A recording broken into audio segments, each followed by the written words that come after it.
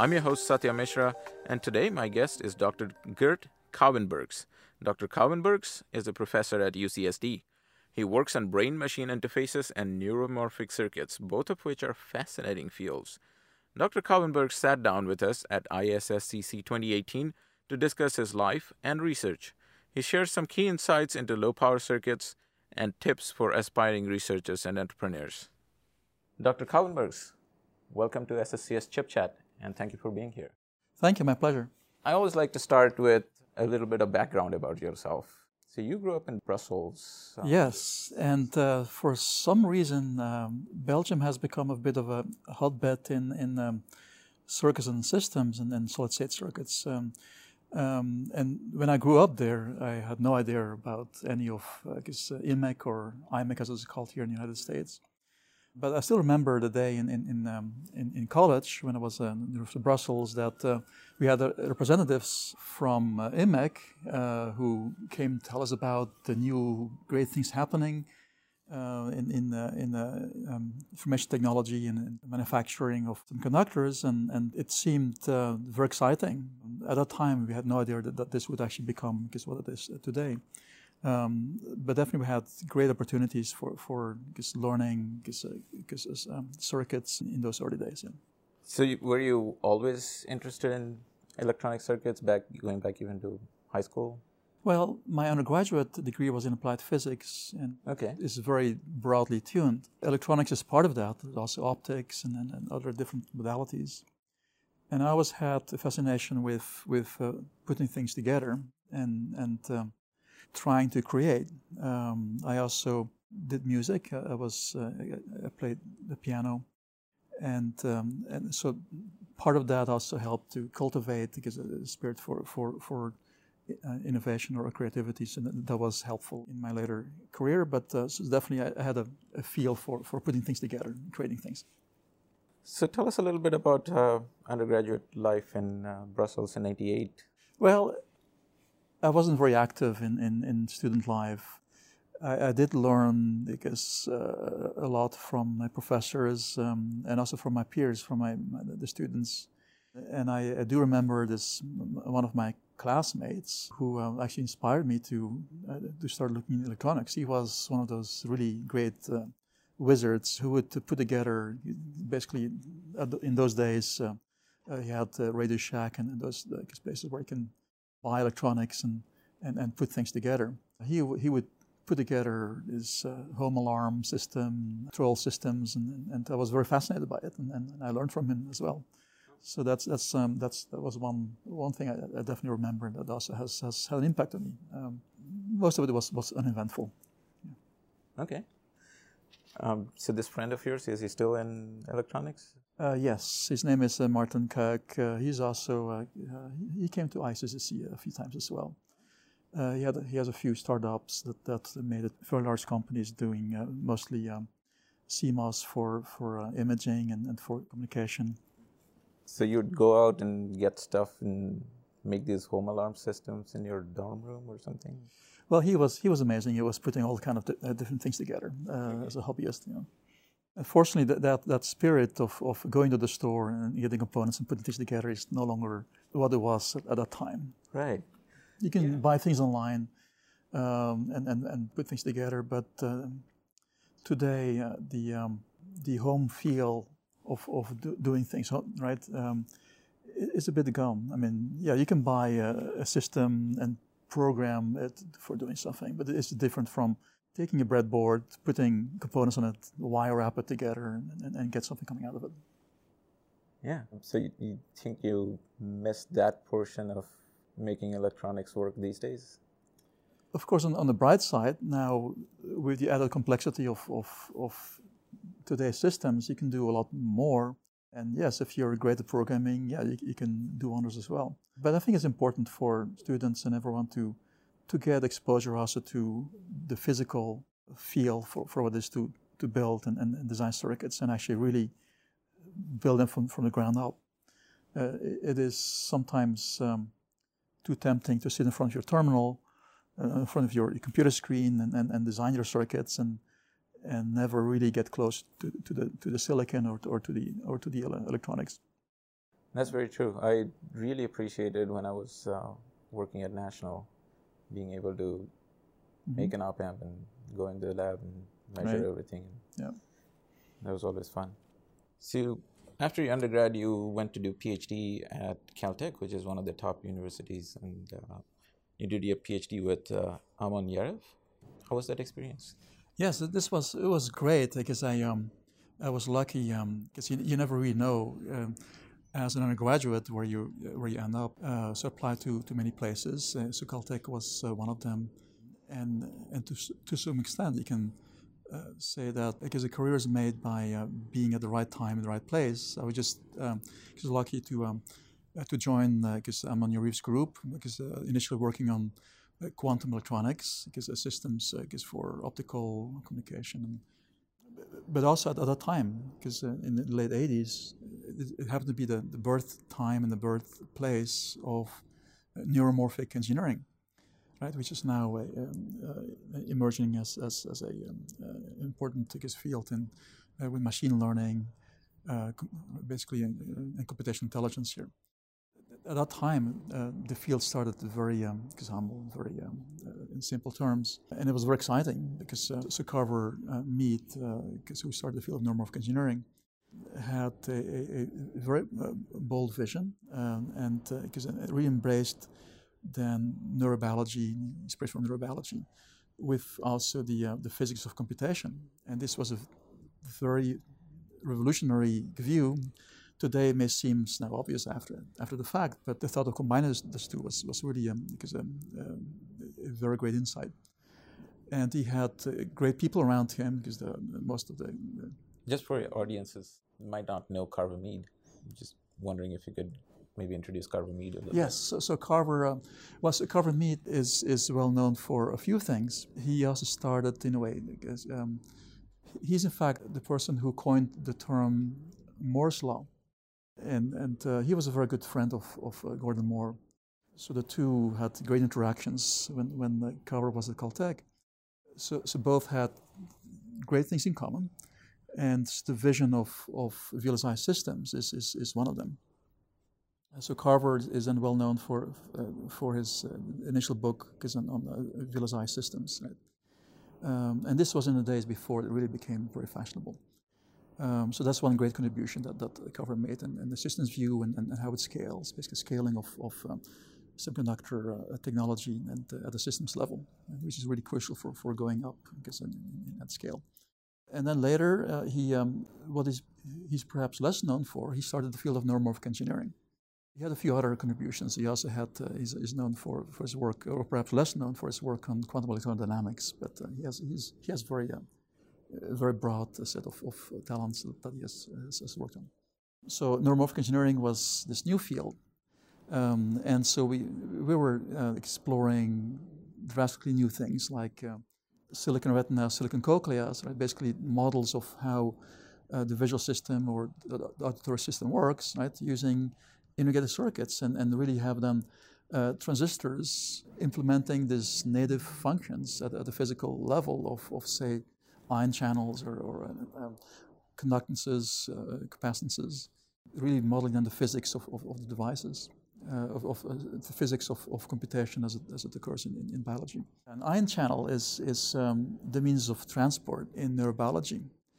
So even though neurons and synapses are very different from integrated circuits, there's some commonalities. Right, so we have cells, neuron cells, right, and they have a membrane around them, and those neurons get excited. They fire exponentials, right, when you get an influx of sodium into them, and so the way this transport occurs is by those ions to making it across the membrane through those ion channels. And those ion channels are this great machinery, those proteins that facilitate this transport based on different factors, voltage, temperature, some chemical factors. Right? They can be great sensors, but they can also be great electronic devices in which the transport is mediated by voltage, and whether it's presynaptic or postsynaptic or just the voltage itself. So ion channels are the equivalent of MOS metal oxide semiconductor channels that you have in silicon. And what is actually more amazing, and Carver realized this very beautifully, if you look at the physics of how ions make it across these ion channels, and compare to how electrons and holes make it across the channel of a transistor, it's not all that different. You have the same Boltzmann physics that is at play here, right? And so you can look at the conductance of this channel or population of channels as a function of voltage. You get the same exponential dependence of this conductance or currents with voltage that you have in the subthreshold regime of the MOS transistor in those sodium and potassium, because the channels that you have in biology. So that's very fascinating, and this has been one of the realizations of Carver and the many others, and in which there are those isomorphisms, those analogs between the physics of computation in biology and the physics of computation in silicon that you can really exploit of making them more efficient machines, because better machines. And this is just a starting point, because motivating this in the late 80s, at that time, micropower electronics was not all that popular. This was in the days that, right, so when it was all about hot chips, not about cool chips, right? and basically the next microprocessor pushing more gigahertz, right, out of the device, right, and operating at 50 watts, and the more the better, I guess, at that time. And you had all these big power, thin kind of cooling systems to make it work. But so Carver and a few others, also Eric Vitoz, because at that time in Lausanne, Switzerland, we're realizing that you can use the transistors also in a very different mode of operation. So rather than the switch or this above threshold device that can really operate with this quadratic relationship between the voltage and current, there is also this mode, this in weak inversion or deep subthreshold, where you get this beautiful high dynamic range of current versus voltage, right, from femtoamps all the way to nanoamps, with this several orders of magnitude scale that you can, range that you have, with this exponential dependence, right? So we started building circuits that take advantage of that, and were highly efficient, right? So there's, power by itself doesn't mean anything. So energy consumption by itself, power consumption by itself doesn't mean anything. What matters is how much energy do you consume for a given amount of computation. And then this subthreshold regime of operation of the MOS transistor just happens to be a great regime for getting great transconductance per unit current that you need for high gain and for high efficiency, right? And there are other great advantages in which you can also ensure scalable operation. You can tune your circuit just by cranking up the current by factor 10. Your bandwidth goes up by factor 10. Everything scales naturally. All your cutoff frequencies or all your natural frequencies scale by the same factor. Right? So you can make your filter just easily tuned by tuning this one knob of current.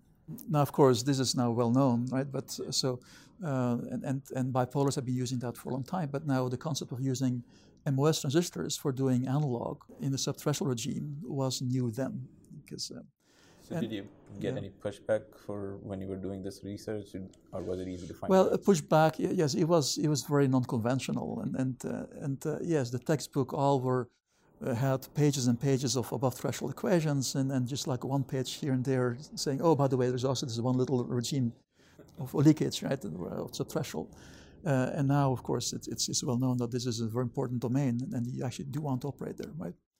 And so later, I guess when I was at Johns Hopkins, I started also working on biomedical integrated circuits, right? And then this subthreshold regime became also very important, because you can optimize the operation of this transistor for low noise purposes, right? So some transistors had to be above threshold, others had to be below threshold, and you kind of tailored it that way to get the best of both worlds, right? Get high efficiency and also gets a very low noise performance, right? But so this field of neuromorphic engineering was really then part inspired by this physics of computation with neurobiology, but then also inspired by this high efficiency you can get from the subthreshold operation of the transistor. Yeah, I think for our listeners' benefit, we should probably explain a little bit what a threshold on a MOSFET is. Yeah, so, right. So an MOS field effect transistor, a MOSFET, is this great device that has this, right, so you have the current flowing through the channel as a function of the voltage you apply in the gate, right? There's no current going into the gate for water, so that it's just a really it is a control element that allows you to control the conductance of the channel, right? And so traditionally, this has been used as a switch in digital, and has been used also as an analog element, but as an analog element, as conductance, has been mostly operated in this above threshold regime. And what we mean by above versus below threshold refers to where the channel is really on, right? So as the gate voltage rises for an NMOS transistor, right, an inversion channel gets created. So you get some electrons that accumulate underneath the gate in the channel, and the higher the gate voltage, the more channel you have, right? And that's a drift mechanism, basically, and this allows you to control conductance in an almost linear fashion. Now, but there's another domain before this channel is created in subthreshold regime, right? When you still have your native channel properties. In the accumulation regime, you also have still a minority of present, and so this is really, because in subthreshold, right, this minority of inversion carriers has an exponential dependence. It really is. So you have to get them over this energy barrier, and going over energy barrier means you're dealing with Boltzmann physics, and Boltzmann physics basically means you have this exponential dependence between current or conductance and voltage. And it's a great regime to operate in, because from several perspectives. Yeah, so I'm trying to make an analogy, see if it makes sense. If we make it like an analogy to a tap, for example. Yes, Carver actually has a beautiful analogy of that, and he explained that in his book on analog design neural systems, right? So let's say you have a dam, and of course you can control, say, the flow of water by just lowering the dam or the gate of the dam where the water can just flow over, right? And the flow, right? And sure enough, if you lower this piston, so you can get more water that flows out, right? And there's definitely flow of water. But now you can still get flow of water molecules, right? And basically modulating now, the height of a barrier that goes above the level of the water. And that's basically, right, because there's water vapor, right? And so and you can still have this vapor going across, and as you move this barrier up and down, right, you can notice that you have an exponential dependence, say, of how much vapor makes it across this barrier, right? And so that would be the analogy here. Yeah, right? that's a very good analogy. Yeah. Okay. And so even though it's very little water, if you don't want to waste that much water, that you can still do your computation with it. Why not? I guess California could use some of that technology. Indeed, yes. So now you have this subthreshold regime that you're designing your biomedical circuits at. Yes, I mean, it's just like one of the domains of operation, right? Now, doing mixed signal design, we clearly, of course, we still use transistors as great switches, right? And we want to make sure to turn them on and off well, and CMOS is great for that. Then we have the subthreshold regime for making great front ends in amplifiers. And then whenever we need to have a current mirror, we want to go above threshold because we want to get low noise for current in the current domain, right? So you can do different balances here and there, but yes, subthreshold is definitely still also important there as well. Yes. That's good. I think you mentioned Johns Hopkins. So was that your first job? Yes. So after I graduated from Caltech, doing neuromorphic engineering, I was very excited to go to Johns Hopkins. There I met, because I worked with Andreas Andreou, who's still there, and others. I also got Rafethin Cummings to join Johns Hopkins. He was at the time at Southern Illinois University. And in fact, I was very happy I was able to get him over there. This was one of the greatest people I brought to Hopkins. He then became chair of the department of so not engineering. only did you get a job there, you started recruiting for them right away. Yes, yeah.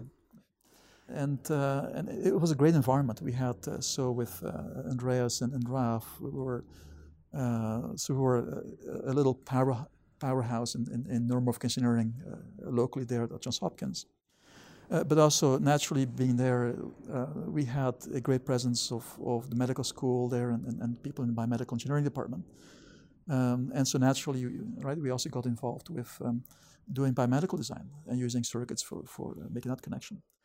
And this was perfect because neuromorphic engineering was making us design circuits that emulate biology, and then we have this basically circuits as computational elements. Right now, the connection now with biomedical engineering let us use also silicon, subthreshold and others, I guess low micropower silicon as a means for interfacing very efficiently with the nervous system or with the body in general, right? And building devices that can probe as well as monitor or modulate the function of the body, right? In neural prosthesis or implants for doing wireless systems for monitoring and recording neural potentials and also stimulating systems.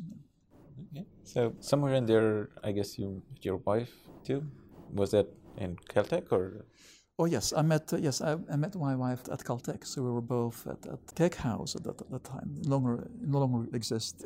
She was a social scientist, and I didn't know at that time there was such a thing as social science at Caltech. It seemed it was all engineering and science, but I don't think many people know that indeed, today either. But they actually have a great social science program, because of course very quantitative, and my wife was also quantitative in analysis of that. So we met there, and then so we got married in '95. So it's many years ago now. So I was at Johns Hopkins. She was at George Washington University for several years.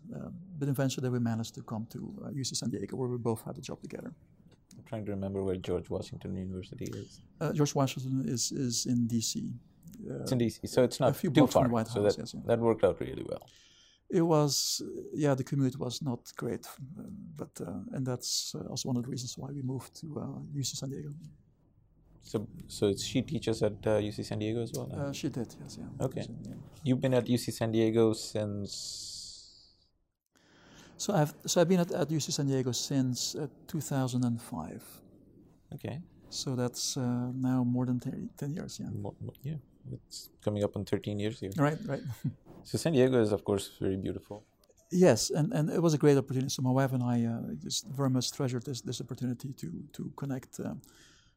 It's a great school, and also we're back on the West Coast where we met. So UC San Diego has several things to offer. What was for me was the convergence of silicon technology, Qualcomm being there, but also biotechnology, and so San Diego is also a hotbed for emerging biotechnology companies. There's also Illumina and other companies. And also has a great presence in neuroengineering and neuroscience. So UC San Diego, together with Salk, Scripps, and other places, are the forefront also of neuroscience. So when I joined UC San Diego, I initially went to a neurobiology department. Okay. And this may seem a bit unusual, and I was told, yes, this was the only and first and only time that an electrical engineer by training would and the faculty position in a neurobiology department. But UC San Diego is one of those places which is very open-minded and very forward-looking. And my colleagues not only are in biology, not only are the forefront of the field, but they also have this knack for seeing where things are going. And they realized already 12 years ago that neurobiology will not make progress all by itself, but needs to have an infusion of other domains. And they reached out to engineering and physics and other disciplines for infusing technology into neuroscience for making greater progress in advancing neuroscience.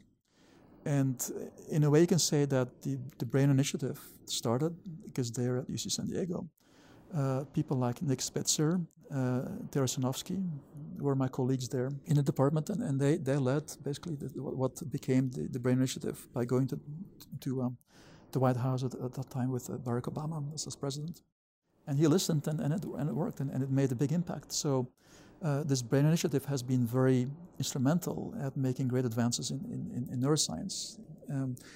And not only making progress in that field, but also drawing others into it, including circuit engineers, including many people in the solid-state circuit society and the biomedical circuit and systems society, right? Who were drawn by by this need for technology advancing. What is arguably the last frontier in science is basically figuring out how do our bodies work, how does the brain work.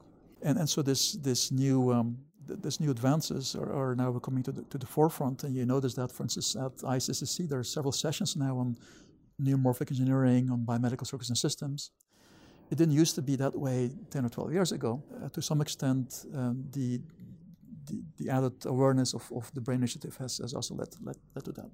You've been in UCSD since 2005, and in that time you have started Cognionics.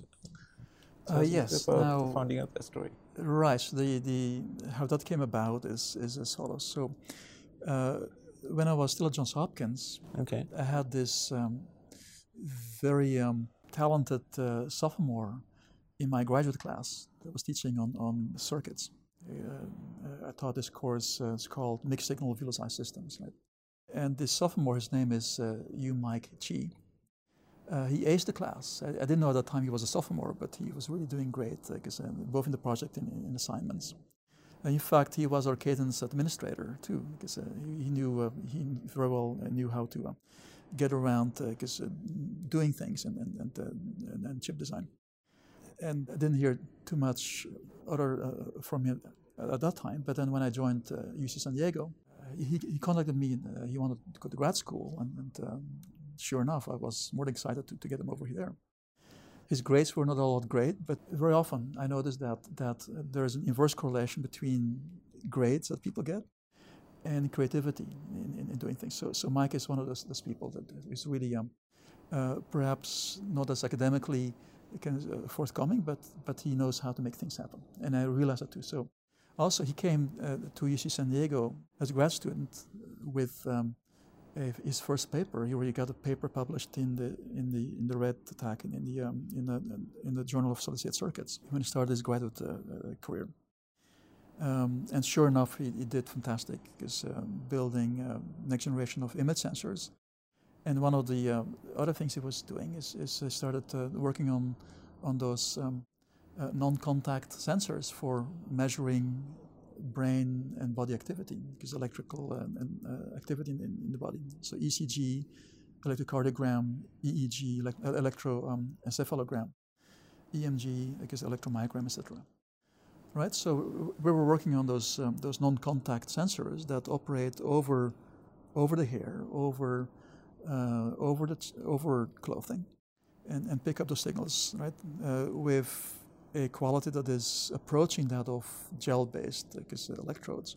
You need a gel on the skin to make good contact with the sensor. Yes. But there's a downside to it? Right. So conventional EEG or ECG systems require those gel-based electrodes to get a good ohmic contact from the body, which is ionic, to electronics, which is all about electrons, right? So electrodes need to have good contact, and since the skin may be dry, right, you need to have some gel to make this better contact.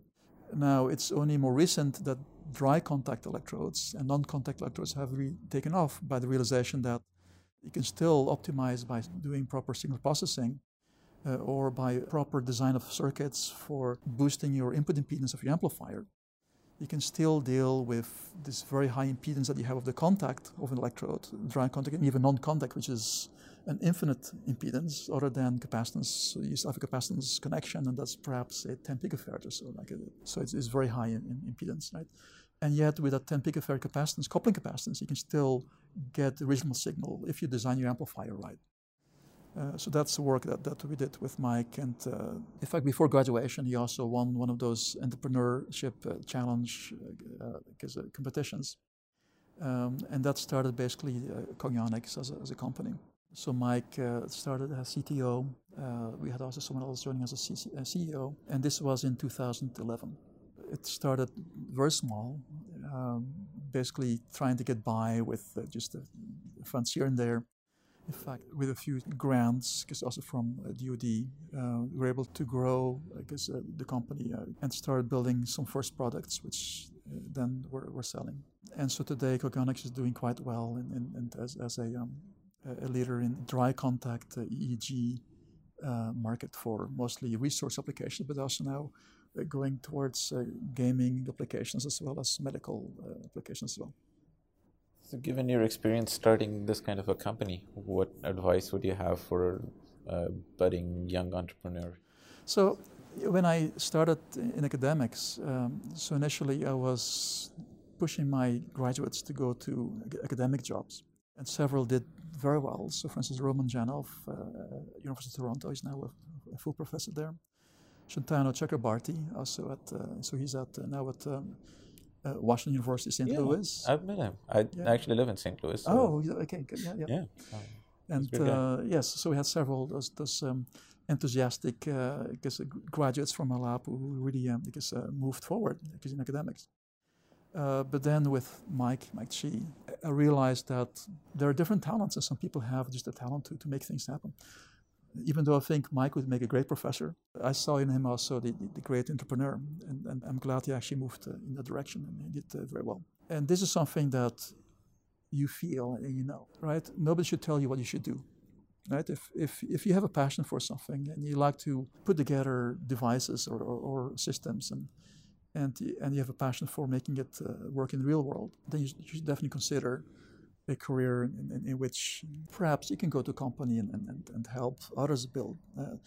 But you may have a vision to do it yourself and start something, and you should definitely plunge into it. It's not an easy route, and many companies fail. But in my experience, I think the greatest failure or the rate of failure is to have unrealistic expectations by investment, because of venture capital. And once you have this unrealistic expectation, then things go downhill. In fact, we're able to get Cogonics growing without any venture capital, and I think that's also why it will have prevailed and will have, moved forward. But this is just a personal opinion. So if you had a fairly long career, what do you think has been a highlight of your career? So the highlight, I think, is seeing students who join the lab flourish, do well in their work. They come in, sometimes the student comes in and after observing what they do after a year or so, saying, oh, this is not going anywhere, or this, right? But then suddenly there's this spark of innovation and they go on a track and they do really well. And so everyone that then graduates, I've been very proud seeing them really just doing well in whichever endeavor that they're pursuing forward. So that gives great satisfaction, because doing something myself is great, but also helping others derive from that passion, because some benefits that's always great to see. And I mentioned a few examples of people that I'm very proud of. Yeah, it's been an illustrious list. What advice would you have for a student who's looking to get into a graduate program, perhaps under you, perhaps under Foreign Affairs? Yes. Now, so you don't really know at that time what your career will be in the future, right? Right. So be open-ended. Okay. And you by that time, because when you're in your junior or senior year in college, you already know what you're good at, right? Whether it's more experimental, more theoretical, more systems, more circuits, perhaps more biological, the different things you can do. And so that definitely should guide your choice and what direction it's going to. But other than that, I would not make it too specific and just make sure that you keep all your options open. So don't go for the hot places where everyone is going just because that's where everyone's going, right? Today it may be deep learning, computer science, right? But keep in mind, whatever is less hot today may become hot in the future, right? So the example, because in my case, neuromorphic was completely uncool at that time, and because when we started, and we had very often, because people tell us, why are you doing this? You're right. Shouldn't you just simply doing your next generation microprocessors, or right? And anything that's done with this neuromorphic chips can be done with this next generation microprocessor at that time. It may have been true at the time, but we knew well enough that this was exciting, and this will pan out someday later. Now it does. Now everyone is now jumping on the bandwagon. Perhaps this may not be the time to join neuromorphic engineering. I don't know, but there are other new things that are now on the horizon. So be very flexible and just look out for what is not just what is cool today, but also what you care about and what you believe in. Speaking of upcoming things, what are you working on these days? So we're continuing working at this interface between silicon and neuroscience or neuroengineering or NeuroX. Right? So still we're moving forward in neuromorphic designs. Now at a different scale. In the old days, those were single chips doing one part of neuromorphic engineering. Right? Initially we were doing, say, the first chip that learned on-chip learning was something that we started doing in the late 80s, including the very first neuromorphic memory store type of devices in the early 90s. So today it's more of large-scale reconfigurable systems using event-based representations. What I mean by event-based representations, those are abstractions of what spikes are or action potentials are in the nervous system. Right? Our brain communicates from one end to the other end with action potentials, with spikes. Right? And those are asynchronous digital events. Those are basically transmissions of action potentials are this discrete level but continuous time events. Right? And encoding of information in the brain is arguably also then this is event-driven, this asynchronous representation, right? So spike time is very important there. So over the last 10 years or so, right, we have worked on spike-based neural computing, right? Basically interunifier neural networks, right, that are capable of doing the same kind of computation what more traditional neural networks, such as what is now called deep neural networks, are doing. It was called artificial neural networks, now it's called deep learning. It's really the same thing. There's no difference really. So the spike-based systems, right, can do the same type of computation, but they're more flexible in the sense that you can configure modules, right, where you have this event-driven communication in such a fashion that when nothing happens, you have basically an idle communication node. Only when something happens, right, you get these events that are being transmitted. And so the events themselves carry information, right? Basically, you have addresses that tell you where you have to go to, but then the timing of your event is when something happens. And this gives rise to more efficient representations of how you can communicate, but also compute than in basically modeling the nervous system. So we're continuing in that direction. Also then extending our previous work on-chip learning with now learning with spikes and in these efficient representations in a reconfigurable hierarchical manner, right, in which we have a hierarchy of nodes, computational nodes, where communication can reach far distances through this hierarchical communication network. A bit similar to how the internet works, right? You have local levels of connectivity that are highly dense, and then you have sparse connectivity the farther you go in your network, right? And this gives rise to very efficient networks for neural computing. After all, the brain is a small world network, and successful neural networks are structured in this hierarchical fashion. So hierarchical communication is extremely important, but then also local learning is important as well. So we then have this on-chip online learning that we embed in those networks, where then each node does its own learning based on local information, right? So communication is used for high distance, for long distance, because connectivity, and then local computation is implementing local learning and adaptation. So between all this work, do you ever get time for fun? Sure, yes. I like to spend time, of course, my family, right? So my wife and I have a 13-year-old son, and we have an 18-year-old daughter. Our daughter's now in college. In fact, she goes to UC San Diego, where she's also a proud Triton. Our son is now in going to high school, because he's now in...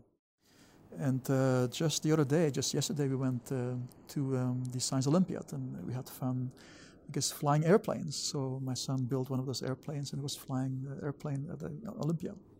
That sounds fun. So this is like a remote control plane? No, this was one of the, it's called RIDE stuff, right? So basically, you have the students build those airplanes out of wood and some simple materials with elastic powered propeller, and just then let it go off and then see how long it takes to fly in circles until it goes up and eventually goes to the ground. And the longer the better, I guess. So see if it can fly a few minutes. Thank you, Gert, for being on our show. Thank you. And wish you best of luck in your future endeavors.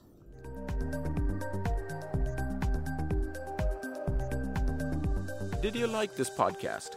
Please leave us a review on iTunes so others can find out about it. Did you not like something? Please drop me an email. Also, if you'd like someone to be on the show, or if you have anything to say at all, send me an email. My email address is chipchat@fastmail.com. Again, it's chipchat@fastmail.com. This podcast is sponsored by IEEE Solid State Circuit Society. Please check out sscs.ieee.org to become a member.